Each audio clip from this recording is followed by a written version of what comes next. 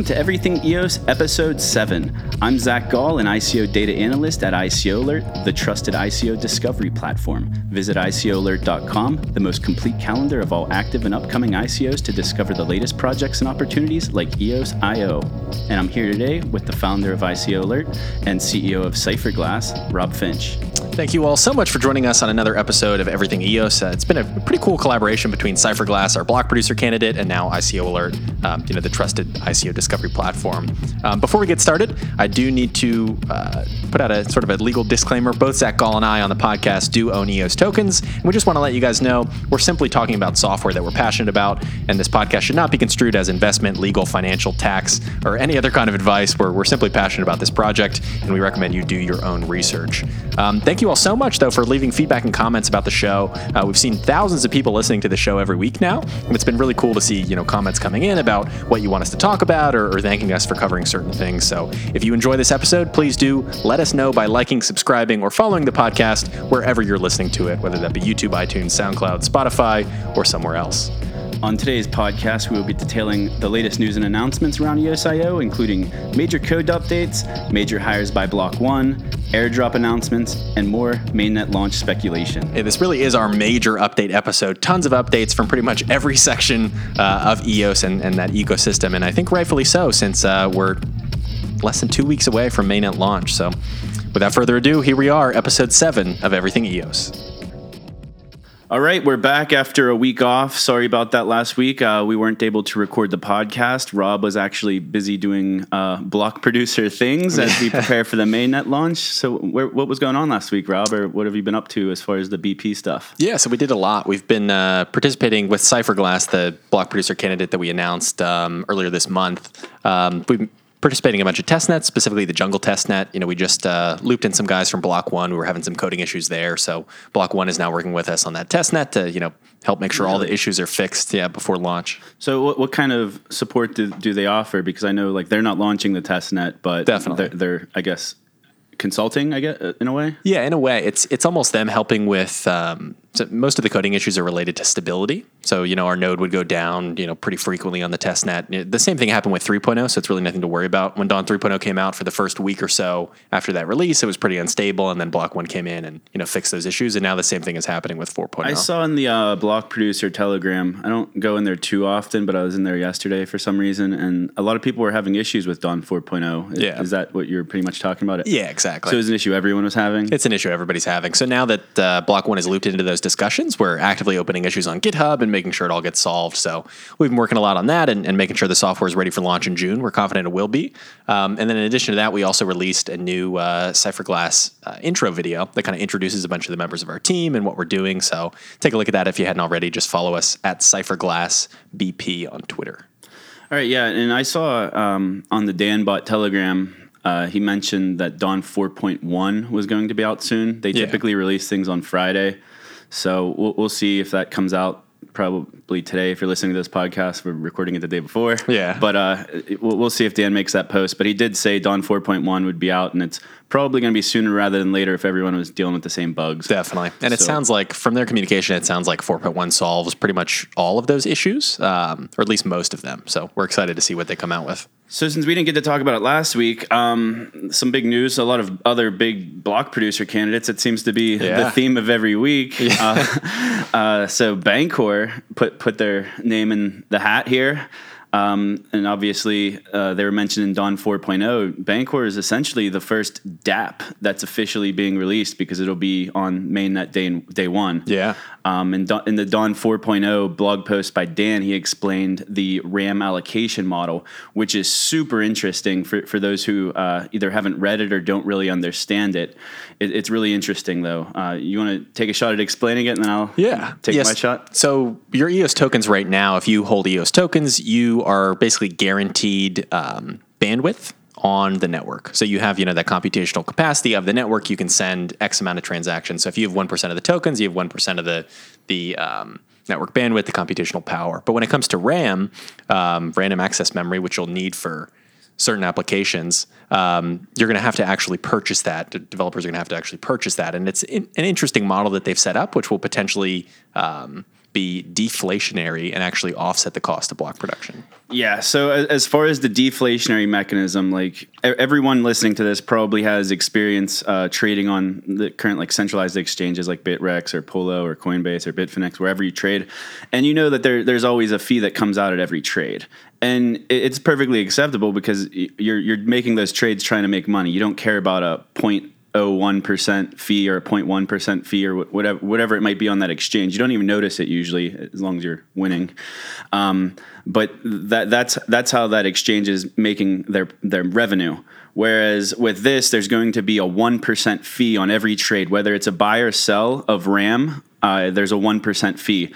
So that's to limit speculators just holding all of the RAM hostage to drive up the price. So if you think about where this 1% fee goes, it's not actually going to Block 1. It's not going to EOS. It's not going to the worker proposal contracts. It's actually being burned.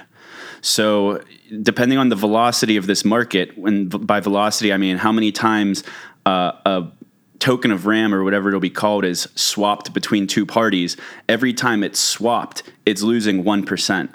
So if a token is swapped 100 times over the course of the year, that token no longer exists because it's deflationary. Well, actually, it would take 50 swaps because there's always a buyer and a seller. So if you think about that, it's actually a 2% fee on every swap because the buyer is being charged 1% and the sellers, I never thought of this until just now. Is it? Yeah, because if I have, like, for example, Rob. I think it's only when the sell happens, though. I don't think you're getting a fee when you buy. I think it's only the sell. It's both ways. Are you sure? Yeah. Okay, that's interesting. I have some notes too. Oh, nice. But yeah, so like if I had the equivalent of 10 tokens worth of RAM, I would put them on the market and you would buy them. We would both be charged 1% each. It's a maker and a taker fee, and it's equal. Usually on an exchange, the maker fee is less than the taker fee because the maker's adding liquidity to the pool and the taker's taking it away. So that means if a token's swapped 50 times over the course of the year, it's completely burned out of existence. Yeah, and if you're hearing this and you're not sure what we're talking about, we're not talking about the actual EOS token. So if you're not a dApp developer, you're probably never going to deal with this, and you won't even know that any of this is happening. But it's an interesting side for dApp developers and how they'll kind of fund their dApps and how RAM may actually offset block production so that it's totally free and actually there is no network inflation. Yeah, so like the utility of the EOS token is it provides you storage, bandwidth, or capacity on the network, and that's all in voting rights. That's all done, I guess, in the same allocation, Rob? Right. So you can stake your tokens for, I believe you can stake your tokens for bandwidth and, storage at the same time. Storage obviously is not a part of EOS.io 1.0 coming out in June. Storage through IPFS will come out later this year. And we'll be supporting that at Cypherglass and making sure our infrastructure can handle it. But this RAM staking is completely different. So for the everyday person, you're most likely not going to want to touch this. It's actually a very risky marketplace because it's based on the supply of RAM that the block producers actually have. So let's say over the first year of EOS, as they add file storage and all these other new features that are going to have higher RAM requirements, the network's being used more. As the network would get closer to its RAM capacity, the price of RAM would actually go up. So a speculator might buy it thinking that they could sell it for a profit. But what could happen is as the block producers increase their RAM capacity, that the RAM value will actually go down because the supply will increase. So I think that's done purposefully because they don't want a ton of speculators in this marketplace. They want it to be mostly for dApp developers, I believe. Exactly. Yeah, and we're starting out with a significant amount of RAM. I think it's either 512 gigs or maybe over a terabyte of RAM and just our block producer. So if you think you have 20 others then that will be producing blocks with us that also have that terabyte or so RAM. And looking at our phase 3 infrastructure plan, we're going to scale up RAM pretty dramatically. I'm not sure I would speculate on RAM. I don't think it's going to be very profitable. Yeah. So I think I said it. Bancor did announce themselves as a BP candidate. Their thing is called Liquid EOS. There were some other ones. You just told me one this morning that was announced yesterday. Yeah. So Block V, which was an ICO that actually launched on Ethereum, along with 3 other so-called EOS dApps, and Block V sort of self-describes himself now as an EOS dApp, which I think is interesting. Which I guess sort of alludes to the fact that Block V will be moving to EOS. But so Block V and then 3 other dApps have sort of come together to launch a block producer as well. I forget the name of it, but I saw the announcement post, I think, yesterday or the day before. I just saw it on Reddit a little bit ago. I don't have it in front of me, though. Yeah. I guess that kind of brings up a good point. So this is another ETH project moving over. We've talked about Wax, and I know it's a fork, but they're going to be building features on EOS.io, and the mainnet could actually incorporate all those features if they find them useful. 100%. That's the benefit of open source software. Like, the more development teams that fork, obviously we want a lot of these businesses building on the mainnet, but the more of them that fork just means that there's an entire core development team also working on the same platform with features that aren't currently available on the mainnet, and the mainnet could bring in those features at any time. And that's one of the benefits to people forking and kind of making their own use of EOS, because they're testing things that maybe Block One hasn't thought of yet, things like that. But this brings up a good time to play a quote. I shared this quote in the EOS Telegram channel a while ago, then I was shilling it this morning also, because I think it's a really good quote from when Dan was interviewed on Ivan on Tech a month or two ago, right before the Bancor's original announcement of their protocol being used. We have several people every single day contacting us. A lot of projects that are on Ethereum are planning to move to EOS because of the technological speed, low fees, and the like. We'll be releasing information about one of them next week. So, but there's a lot of people that are moving and have expressed interest in moving. And a lot of people are just below the radar waiting for the blockchain to come out in June before they officially announce things. But there's everyone who comes and we've talked to, they see that EOS.io is really the only option in the market right now. So basically what Dan is saying here, I mean, he's pretty crystal clear about it, is that there's going to be major announcements coming over the next couple months here. As soon as the mainnet is launched and all of that risk of it not launching is taken away, I think we're going to hear about some major projects. Like Bancor is not a small project, and neither is Wax. And I think by the end of summer, they might seem like small potatoes compared to a lot of the other announcements that are made in total. Like I don't want to speculate, name names, but there's a lot of projects who, if you kind of go through their developer channels or their Slacks, you know that there's scalability issues, and they can't be solved on Ethereum, not anytime soon. Yeah, I think we're going to see a lot of the businesses that have, and these are major corporations that have sort of assembled blockchain teams over the last, 3 or 4 years, and have been constantly looking into this software, who probably hit roadblocks and said, oh, sorry, ETH can't scale. Maybe we'll do a private chain version, or we'll wait for another solution. I think a lot of those teams are now going to be looking at EOS going, oh, wow, finally these problems are solved. Now we can actually launch the dApp that we envisioned 3 years ago. Yeah, and that's just speaking of existing projects that are just going to migrate to EOS. Yeah. And Dan's mentioned it in the Telegram. He said he was able to port over Bancor in less than a week from ETH. Crazy. But he said that's not typical. Yeah. But I would think if Dan could do it in a week, maybe a normal team could do it in a month or two. Right.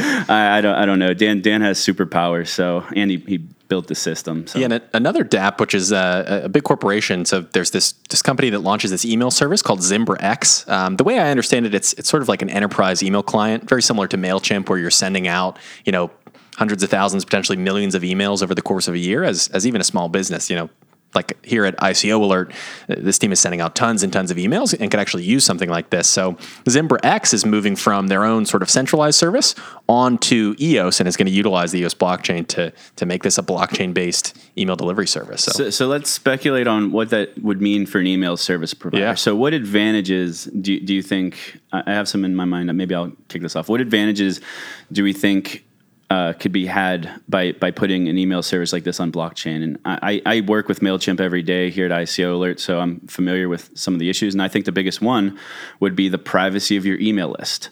So we have an email list of over 40,000 subscribers. And we do that. We send out our emails. Actually, we use HubSpot now. We actually got away from MailChimp because they banned crypto. Yeah. So don't use MailChimp. It sucks. It's just the most well-known. It's easy to reference. Yeah. So we use HubSpot now, but we have a giant email list. And this is all private information that people shared with us. They agreed to our terms and services, and they agreed to have us email them. But what if HubSpot or what if MailChimp was ever hacked? What if an employee went rogue and just was stealing emails from other companies and sharing them with competitors? So this is something that could happen, and we've seen countless data breaches. I mean, our social securities are all known by the whole world right now. Yeah. And I never gave them permission to share it. Yeah, so crazy. So I think that's the biggest use. I mean, yeah, if it's personal emails, it could be a tokenized email that you have to have a hash to open it and things like that. But if it's a commercial email product, similar to MailChimp or HubSpot or whatever other group, like company mailing list type email provider, I think that would be the biggest benefit, is that nobody at that email company could access my list without my keys. Yeah, I totally agree. And I think we're going to see that sort of data security integration happen in a lot of other industries, not just email, not just healthcare, not just finance, but pretty much every industry that deals with data in some way. You know, going off the Cambridge Analytica scandal that happened at Facebook, all of that could be solved with some kind of blockchain implementation that then gives people or restricts access, I should say, to that data. So I've seen it on Google and Facebook. All the other big providers let you do it. You could download all of the data that they have on you. Yeah. Have you ever done that? It's so freaky. Like huge. Like they can't even like give you an instant download link. They're like, we'll email it to you within 24 hours. Well, in Google, you have to go through like 30 different steps to get like, your location data from here and your search data from there. So they make it very difficult. So the way I imagine things in the future, and this is years off probably before it is mainstream, but all of those data points, you would, if you were using a blockchain-based service like a Facebook 2.0, which I think Block One's working on, but I don't know. They've alluded to it several times, yeah. But just imagine if when you download that data dump from Facebook or Google, you could see that data because you're logged in using your private keys. But nobody else can see that. It doesn't matter if you're the president of the United States, the NSA, the TSA, it doesn't matter who you are. You cannot see that block of information. But because it is all tokenized, you can pick and choose which pieces of it you want to share. Right. So if I want to share some personal information about myself, let's say I use Facebook, and Facebook One, we'll talk to Facebook, we all know. And if I wanted to share with a data company all of my likes and habits because that could help them advertise better, I could say, all right, I'll provide you all of my likes and interactions, and I'll allow you to show advertising on this version of Facebook. And in exchange, you're going to pay me this many tokens per month or per day or whatever that it is. And if I decide I don't like what you're doing with my data, I don't like the ads you're serving me up, I could turn that off at any point. Yeah, and I'm excited for that application specifically with healthcare. So if you think of all this healthcare data siloed in all these different databases all across the world, but if researchers and data analysts had access to that data, I think a lot of medical breakthroughs would actually happen a lot sooner. So with access to data on the blockchain, you could say, all my healthcare data is stored in this EOS app. I'm going to basically grant access to these 10 research organizations to use it and do data modeling and figure out, why I have this condition and these 10,000 other people do too. So I think we'll see some pretty cool breakthroughs just because of this new data management structure. I've read just what you were talking about. I've read some really cool stuff. I'm not confident enough talking about it in depth, but there's so much cool stuff in the horizon. The next, and it's not going to be in the short term. Like as much as we want it to be, these are all long-term things. It could be 10 years before all this is mainstream. I wish it was sooner because it's super exciting, but so many different use cases. And I'm not usually one to be a fan of government intervention in any kind of industry, but I think we may see things like the healthcare application actually become mainstream sooner than 10 years if the government comes in and, similar to HIPAA, the sort of compliance policy that all these healthcare providers in the U.S. have to follow to store data. If they say update HIPAA to say, hey, it has to be stored on a blockchain in this way, we could see that happen, very, very quickly. Yeah, I mean, to add to that, interestingly enough, my wife's a biomedical researcher. She's a biomedical engineer, and her company, it's a startup. They're right now getting ready to do human clinical trials. So she's in that field of research, and I don't know how it would benefit her directly, but she did come from academia. She finished her PhD last October or 2 Octobers ago. Wow. And so it's really big in academia when you got to publish research papers. So to get a PhD, you have to publish, I forget what the number is. It might be different every school, but like 3 to 5 like peer-reviewed research papers. And there's different factors that make you stand out with your research. And one of the biggest things is the more times it's cited by other researchers, the better that your paper is is, because it's being used by other people. It's adding value. So I actually saw a blockchain use case. I think I've seen several, actually. There was one on Neo, and I forget where the other one was. But they want to make a decentralized data warehouse of peer-reviewed research where the researcher is actually paid every time it's cited by someone else. Wait, I think they're airdropping on EOS, yeah. Okay. Yeah. But I saw one, I forget what it was called, but there was a Neo ICO about 6 to 8 months ago that was doing something similar. That's how I was able to wrap my head around it. But so imagine you're a for-profit, like non-blockchain related company, and you need some sort of research done. So you could actually buy these research tokens and put out a proposal to fund specific research. And if a research lab somewhere picked it up and wanted to fulfill those obligations, they could, and they would get paid in those tokens. And if that research is being used by other companies, they're actually paying for it. And the stakeholders, which are the person or company who created the research and then the company that paid for it, those are the stakeholders. So think of it like real estate, where you own stake in this. And you could actually sell out or rent out your research and be paid in this tokenized system. So I think the EOS one was what I just explained, where they pay for the research itself, whereas the Neo one, and I don't remember what it was called, it was a while ago, but that one was more or less for just the research papers that are already being made. It's just to monetize the citations of them, because typically a researcher, they don't get paid and they don't have any rights to their research because it's public. Right. So whenever they publish it, the companies that sell these papers make a crap load of money. They sell them for hundreds of bucks a piece.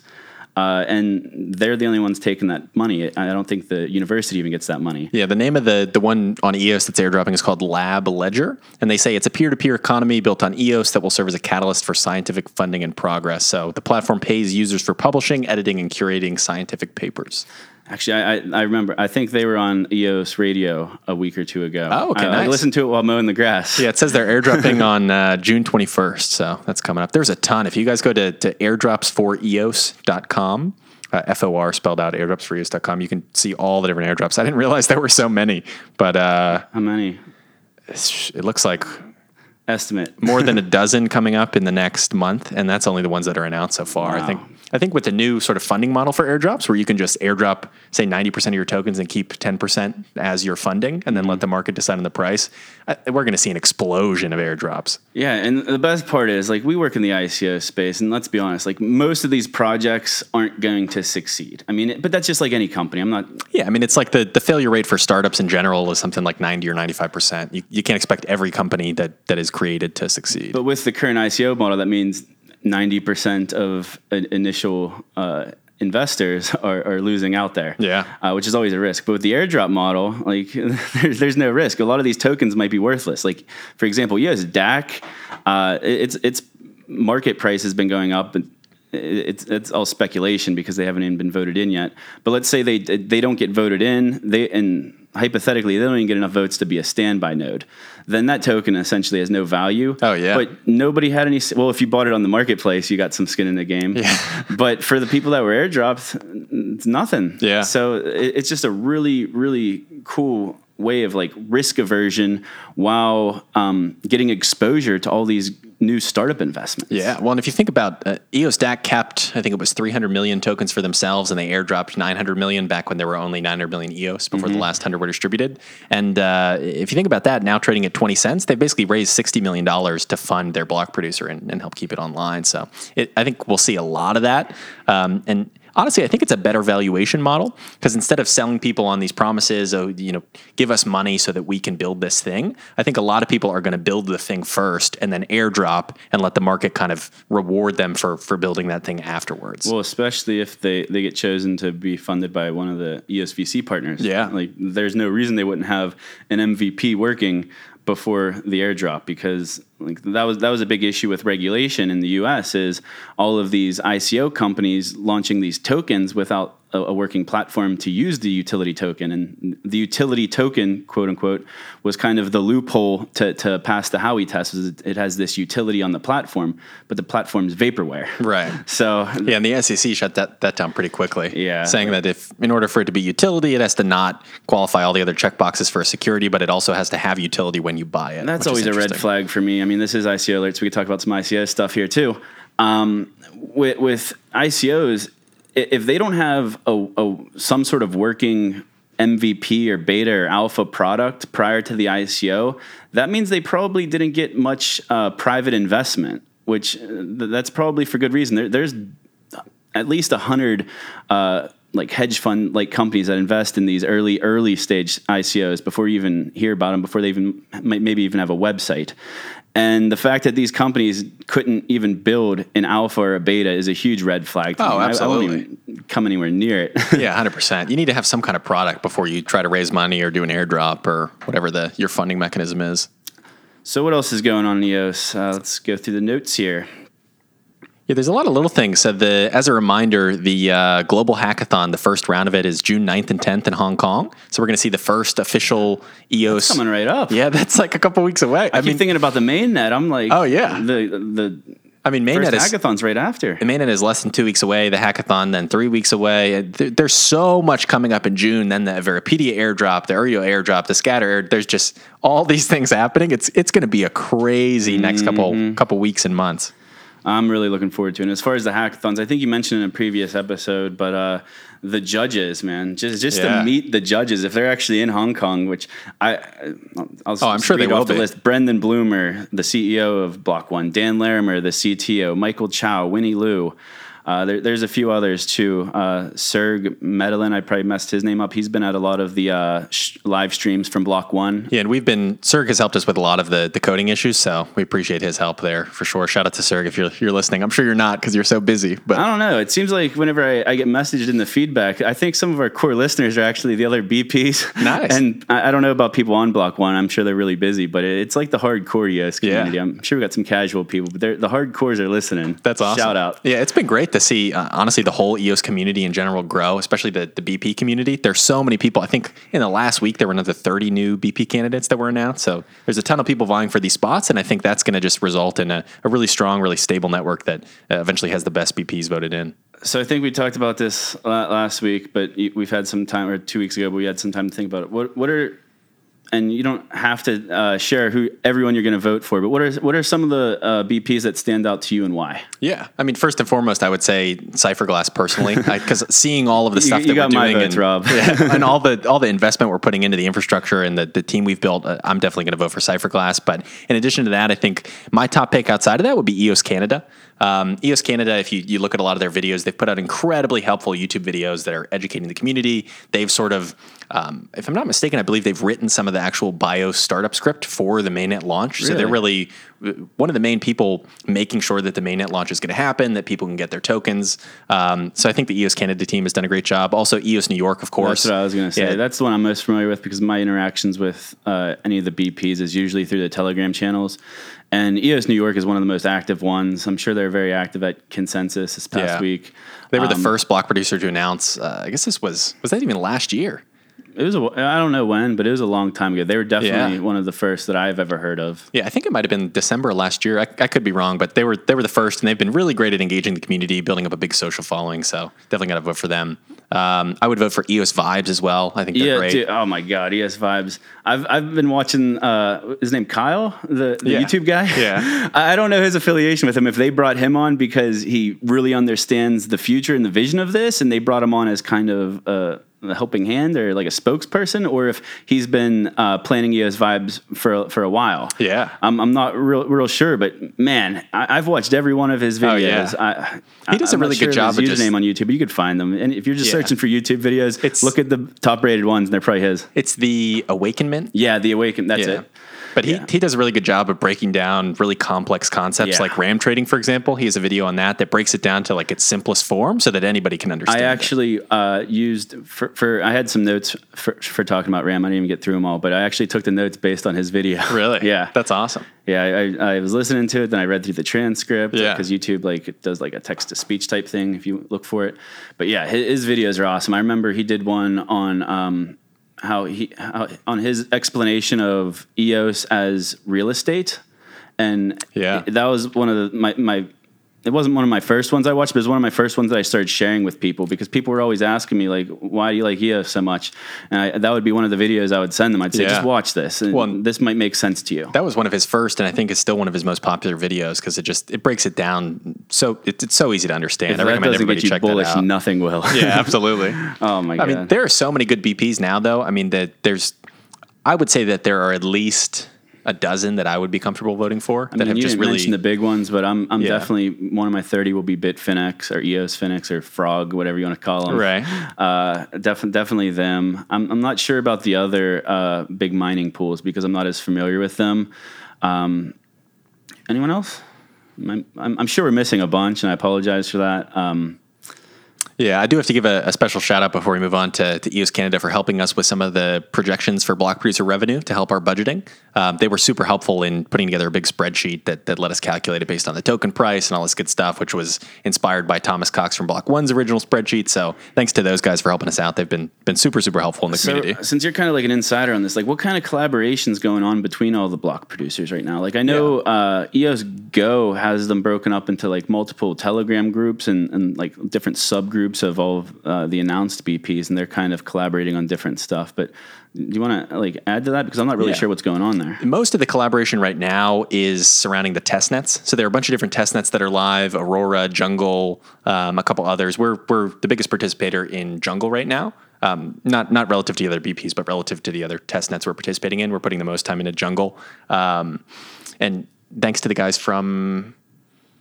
I'm blanking on which BP set it up, but thanks to the guys over there for setting up that test net. But the collaboration between the BPs is really right now on making sure that when this thing goes live, we can all be stable block producers, that our nodes aren't going down, that we aren't missing blocks. So to give you sort of an example of what's happening, somebody may go in and write a script to say, restart your block producer automatically, to give like a very basic example, when it goes down, and then that block producer that found that solution, that coding solution, will actually share that code with the other block producers. That's so cool. It very much is a collaborative environment right now, where instead of a block producer building a bunch of tools and then sort of keeping them to themselves for them to have some kind of advantage, all of the block producers are kind of sharing that code with each other to make sure that the network first and foremost is stable. I mean, and that's kind of like... Votes only last for 3 days, right? Right. So... Well, actually, no, there's a new voting structure now. So you vote, you basically stake your tokens and say, hey, I want to vote with these tokens. And you can vote for up to 30 people. You don't have to vote for all 30. You could just vote for one if you wanted to. But you can vote each token 30 times. Then what happens is every week, your voting power for those votes, if you don't renew them, slowly decays over time and has a half-life of 1 year. So if you vote today, a year from now, the votes that you have, if you haven't renewed them, will be worth half the voting power they are today. Interesting. So you can, however, if you want, go in and renew your votes every week, and then your votes will always have full voting power. And then the 3-day rule applies when you want to stop voting. You basically click unstake, and then you wait 3 days to get your tokens. So I guess talking about all this voting, let's speculate about the mainnet launch, because for the network to launch and for the tokens to be transferable. So whenever the mainnet launches, a group of block producers, and correct me if I'm wrong, Rob, a group of block producers who were not yet voted in will launch the mainnet. Correct. And when that happens, nobody's tokens are transferable. They're locked in until a 15% consensus can be reached. Right. So until 15% of people make some kind of transaction, generally a voting transaction. So even though you can't send your tokens to somebody else, you will be able to vote them. So basically what happens is, I think it's a group of 50 or so block producers get together and we say, okay, hey, we're going to launch the mainnet. And then what happens is that the network itself, the software, actually automatically or randomly picks 21 of those 50 to be the initial block producers. And it also picks one random person to do the boot up process, who then gets sort of kicked out immediately. But then as soon as those 21 launch the network, all of the people with tokens can sort of log in and start voting. And those top 21 who helped launch the network won't necessarily be the 21 that continue to vote to produce blocks on the network, since they can quickly be voted out by just a single vote, since they'll have effectively 0 votes to start. And we talk about all this voting. So how will a token holder vote? So you're going to vote through whatever your wallet software is. So right now, it seems that the main wallet that's going to be available at launch is the Scatter wallet. Always do your own research with wallets, make sure you're using something secure, but it looks like you'll be able to vote through Scatter from day one.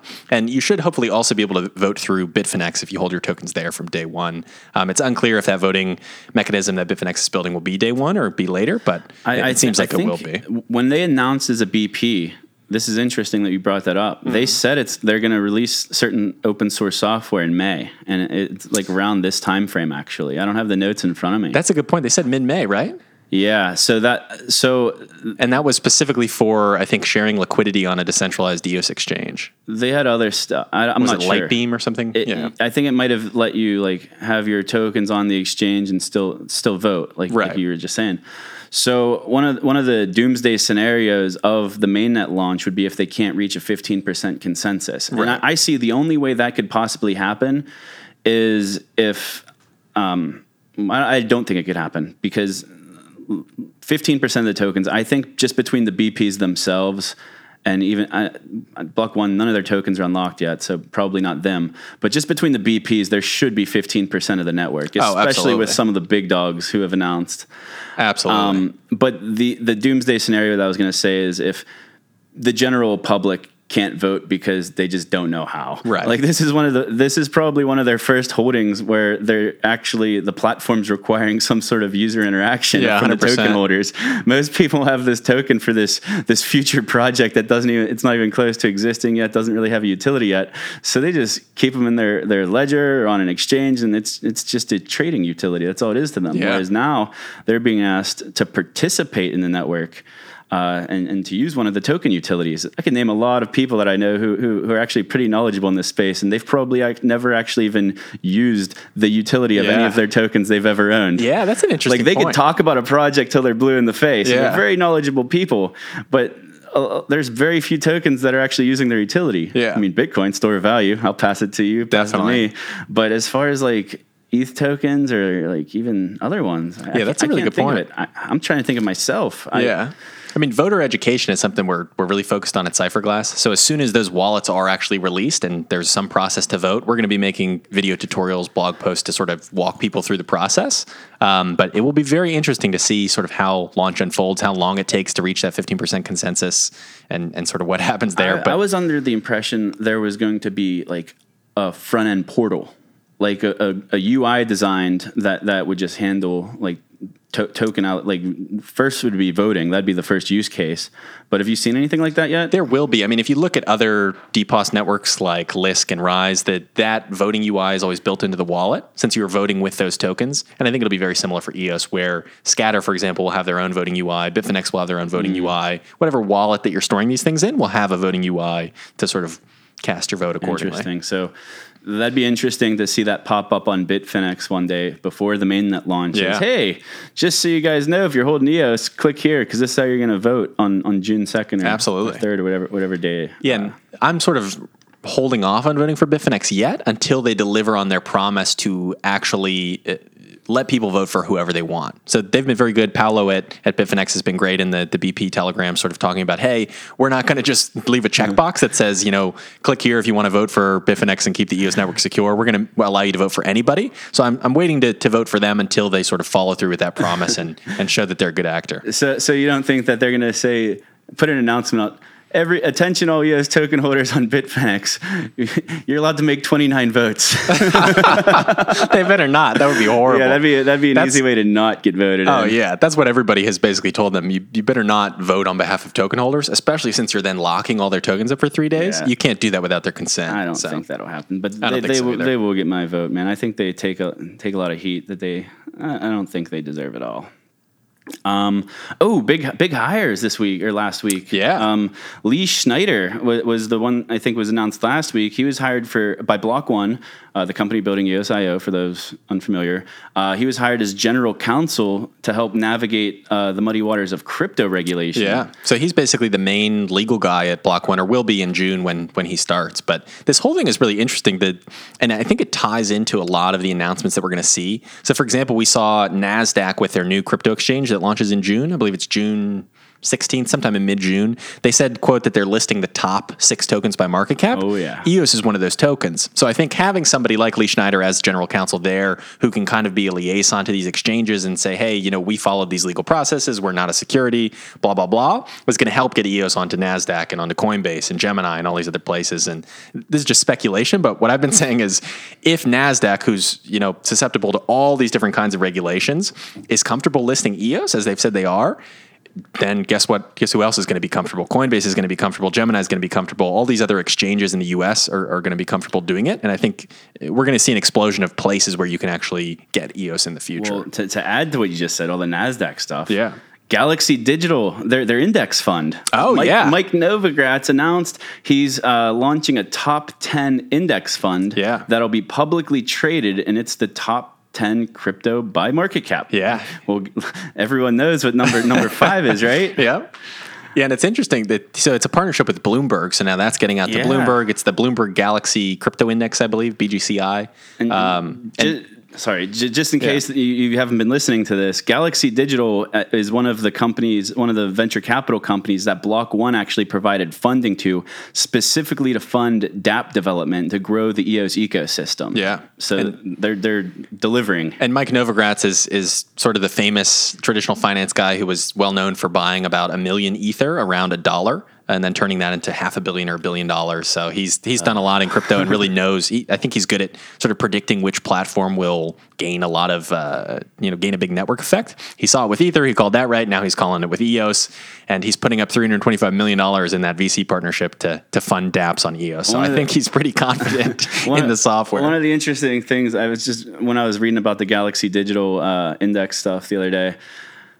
He kind of called out investors and said they'd be really stupid. I don't know what his exact words were, to not have like at least 1, 2, 3% of their total wealth in crypto. He said you would be negligent, I think is the word he used. Yeah. And he in that same article or wherever I read, he said I think he has 10% of his wealth in crypto. But whenever you just said what he bought Ether for, oh yeah, and I'm sure he has other investments that like we didn't mention or we don't know about. Man, he must have a lot of wealth if 10%. Oh yeah, oh my god, yeah, it's pretty crazy. I think that going back to Lee Schneider as general counsel Block One, there are a couple interesting notes you put down here that I didn't realize. If you want to talk about he contributed to the guidance for Coinbase. Yeah, I mean, I don't have the notes in front of me. Yeah, it says that Lee Schneider contributed to the global leading guidance, quote, a securities law framework for blockchain tokens, which was developed by Coinbase. So it's interesting that they're hiring people that have all these other ties to different industries, people in the crypto industry. And an interesting note that I think was actually in their press release, Schneider co-hosts a podcast called Appetite for Disruption, which is a biweekly fintech podcast with former SEC Commissioner Troy Paredes. So I've been meaning to listen to that. Yeah. I usually listen to my podcast while I mow the lawn. Yeah. And it's raining today, or it's going to rain, so I won't be listening to that today. But now that it's in the front and center of my mind, I think I do want to listen to that because I'm really curious what they have to say. Definitely.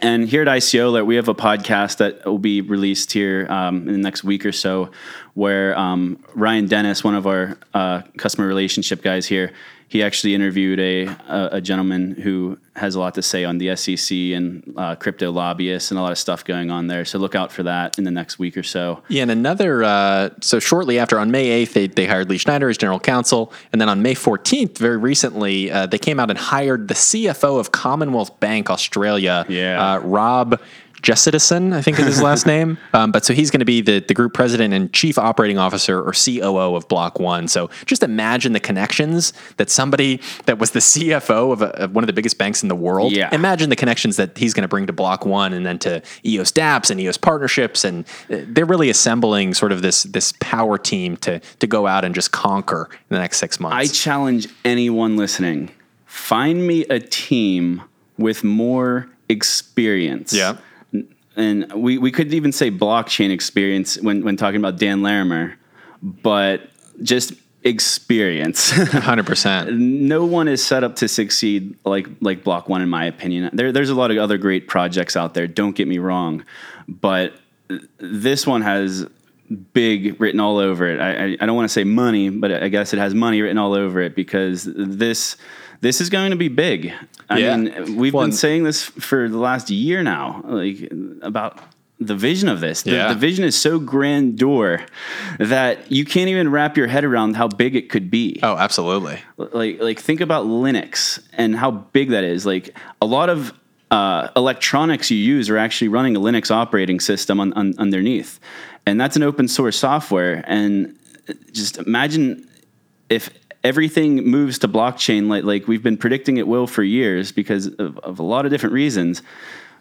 EOS could be the platform. Oh, yeah. Well, and I like the way that Brendan Bloomer, the CEO of Block One, describes it. I think it's in the most recent video that they put out titled "What is Block One?" If you search that on YouTube, it'll come up. And he talks about basically rebuilding the sort of foundation of the internet, where the internet is a very insecure method of data transfer, and EOS, or a similar solution, is a very secure method of data transfer by default, and could literally rebuild sort of the backbone of the internet to make data transfer and communication and commerce all more secure.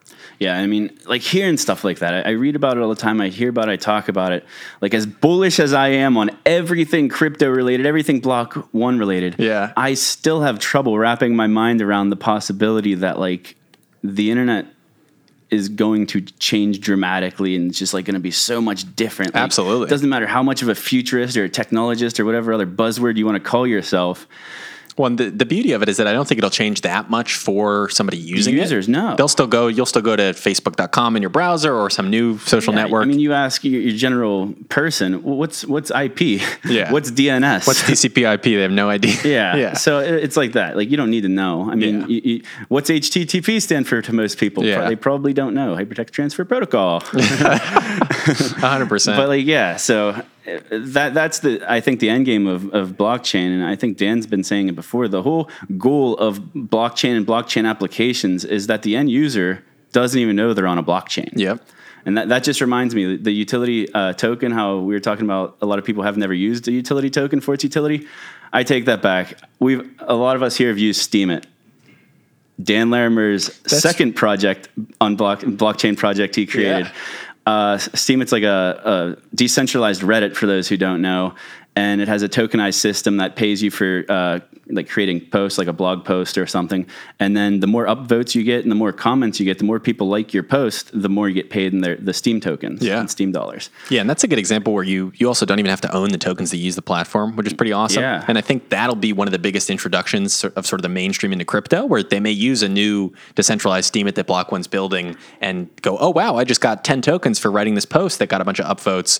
What can I do with those tokens? And then they do a little bit of research. They realize they made some money. They continue to contribute. Then they're using those tokens to buy other tokens. And that, I think, will get a lot of people into this ecosystem in general. Yeah, so I mean, we can go on for days. How many minutes are we at, Rob?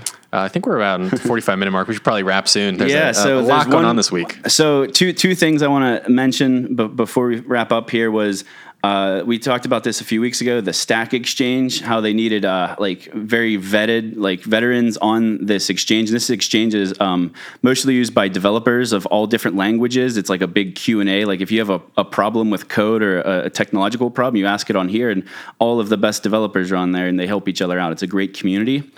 And to get a forum completely dedicated to EOS.io, it required like veteran status members, people who have been on there for many years and contributed a lot of posts. Yeah. They needed votes from those people saying that we think this is a credible piece of software that we want to have a dedicated forum to. And they reached that goal last week. Yeah. So thank you. If you were one of the people listening that went out and voted for that, we really appreciate it. It's cool to see. There's a bunch of questions already pouring in. I've answered a couple on behalf of Cypherglass, like just general sort of governance questions and network questions. I can't dive into the technical stuff too much there. I'll leave that to somebody else, but it's been cool to see the community already start to build around Stack Exchange. And then the last piece of news or update I would like to talk about is the big Vitalik helping Dan Larimer with his commentary on EOS. Yeah. So I was so impressed with it and so pumped about it. The other night, I spent like an hour making my own meme because honestly, Vitalik and Dan are like the mega powers. I'm a big professional wrestling fan. The mega powers were a tag team in the 80s with Hulk Hogan and Macho Man Randy Savage. So I photoshopped Dan Larimer. There's a picture of him with a beard I found on Google, and I put it on Macho Man's head with his headband. That's great. Vitalik was Hulk Hogan. I love it. And if you guys don't know what we're referencing, so Vitalik actually helped Dan with some coding issue they were having with the Byzantine fault tolerance. It's basically what keeps the network online if a couple nodes go down or try to go against the flow. And he helped with some kind of issue there. So Dan sort of publicly thanked him on Twitter, and it's very cool to see them come together. And it also is now fueling or putting fire or more fuel on the fire of the rumors of Vitalik moving to EOS. They were, I think, started as like... I'll add some more fuel. Hold on, I got to clarify. They started as a joke, I think, but now it's like more and more credibility. Vitalik talking about, Ethereum is, too far along. They've made some mistakes, blah, blah, blah. Now helping with EOS development. It's pretty cool to see. Yeah, I mean, I don't think they've even had a conversation about it personally. It's all speculation, but they both hear and read the speculation. I mean, I just don't think there's been formal talks. I think Vitalik's completely dedicated to Ethereum from what I could tell. But I just want to read some tidbits that Dan dropped in different chats throughout the past week. And the first one was, I have a job for V at B1 if he wants it. I may have been a bit hard on V back in the day. And then he said, V needs to walk away from ETH for it to ever succeed. And I think it's coming from Dan because of like BitShares and Steem. Like the whole point of a decentralized system is that there's no head on the snake. Yep. Like if the system can continue to succeed without that front man, that's great. Oh, absolutely. There's a ton of key man risk that Vitalik has at Ethereum where everybody looks to him for decisions on scalability and what should we do next and should we fork or not. And he's really the main central point of Keyman Risk, and if he wasn't a part of that project, I think the project would probably do better. Through quotes before we wrap up. This is like gold. This is good. If ETH is to be decentralized, like he says, then he needs to cut ties. And then he even mentioned here something about the BitShares for better solutions, and that's the whole thing that led Dan to this point.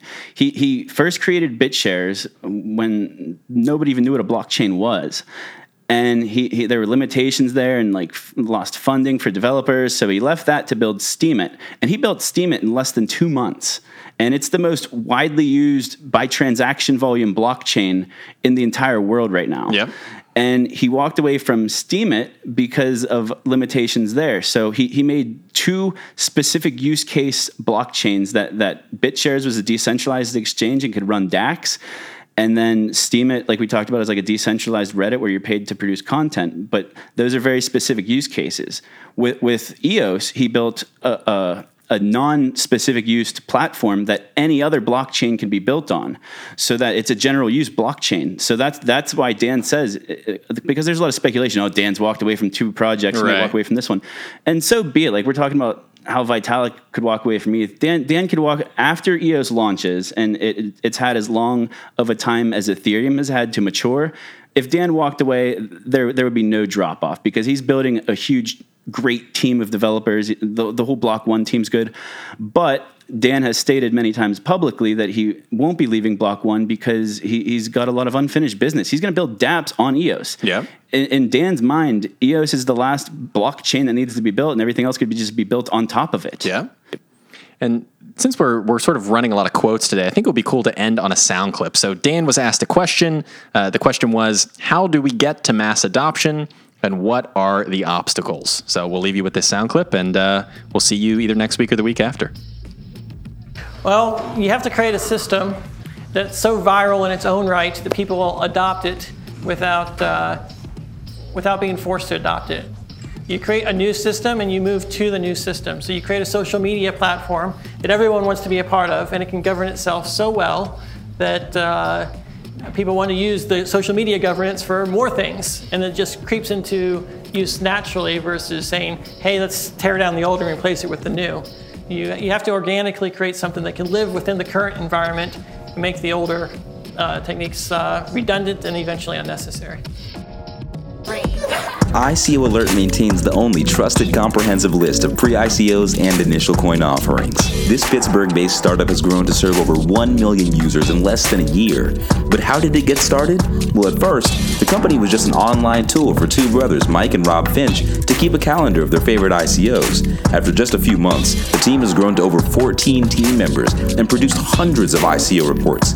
These in-depth reports feature exclusive interviews and offer insight into past, active, and future ICOs. Head on over to ICOalert.com, meet the team, and use their game-changing My Portfolio function.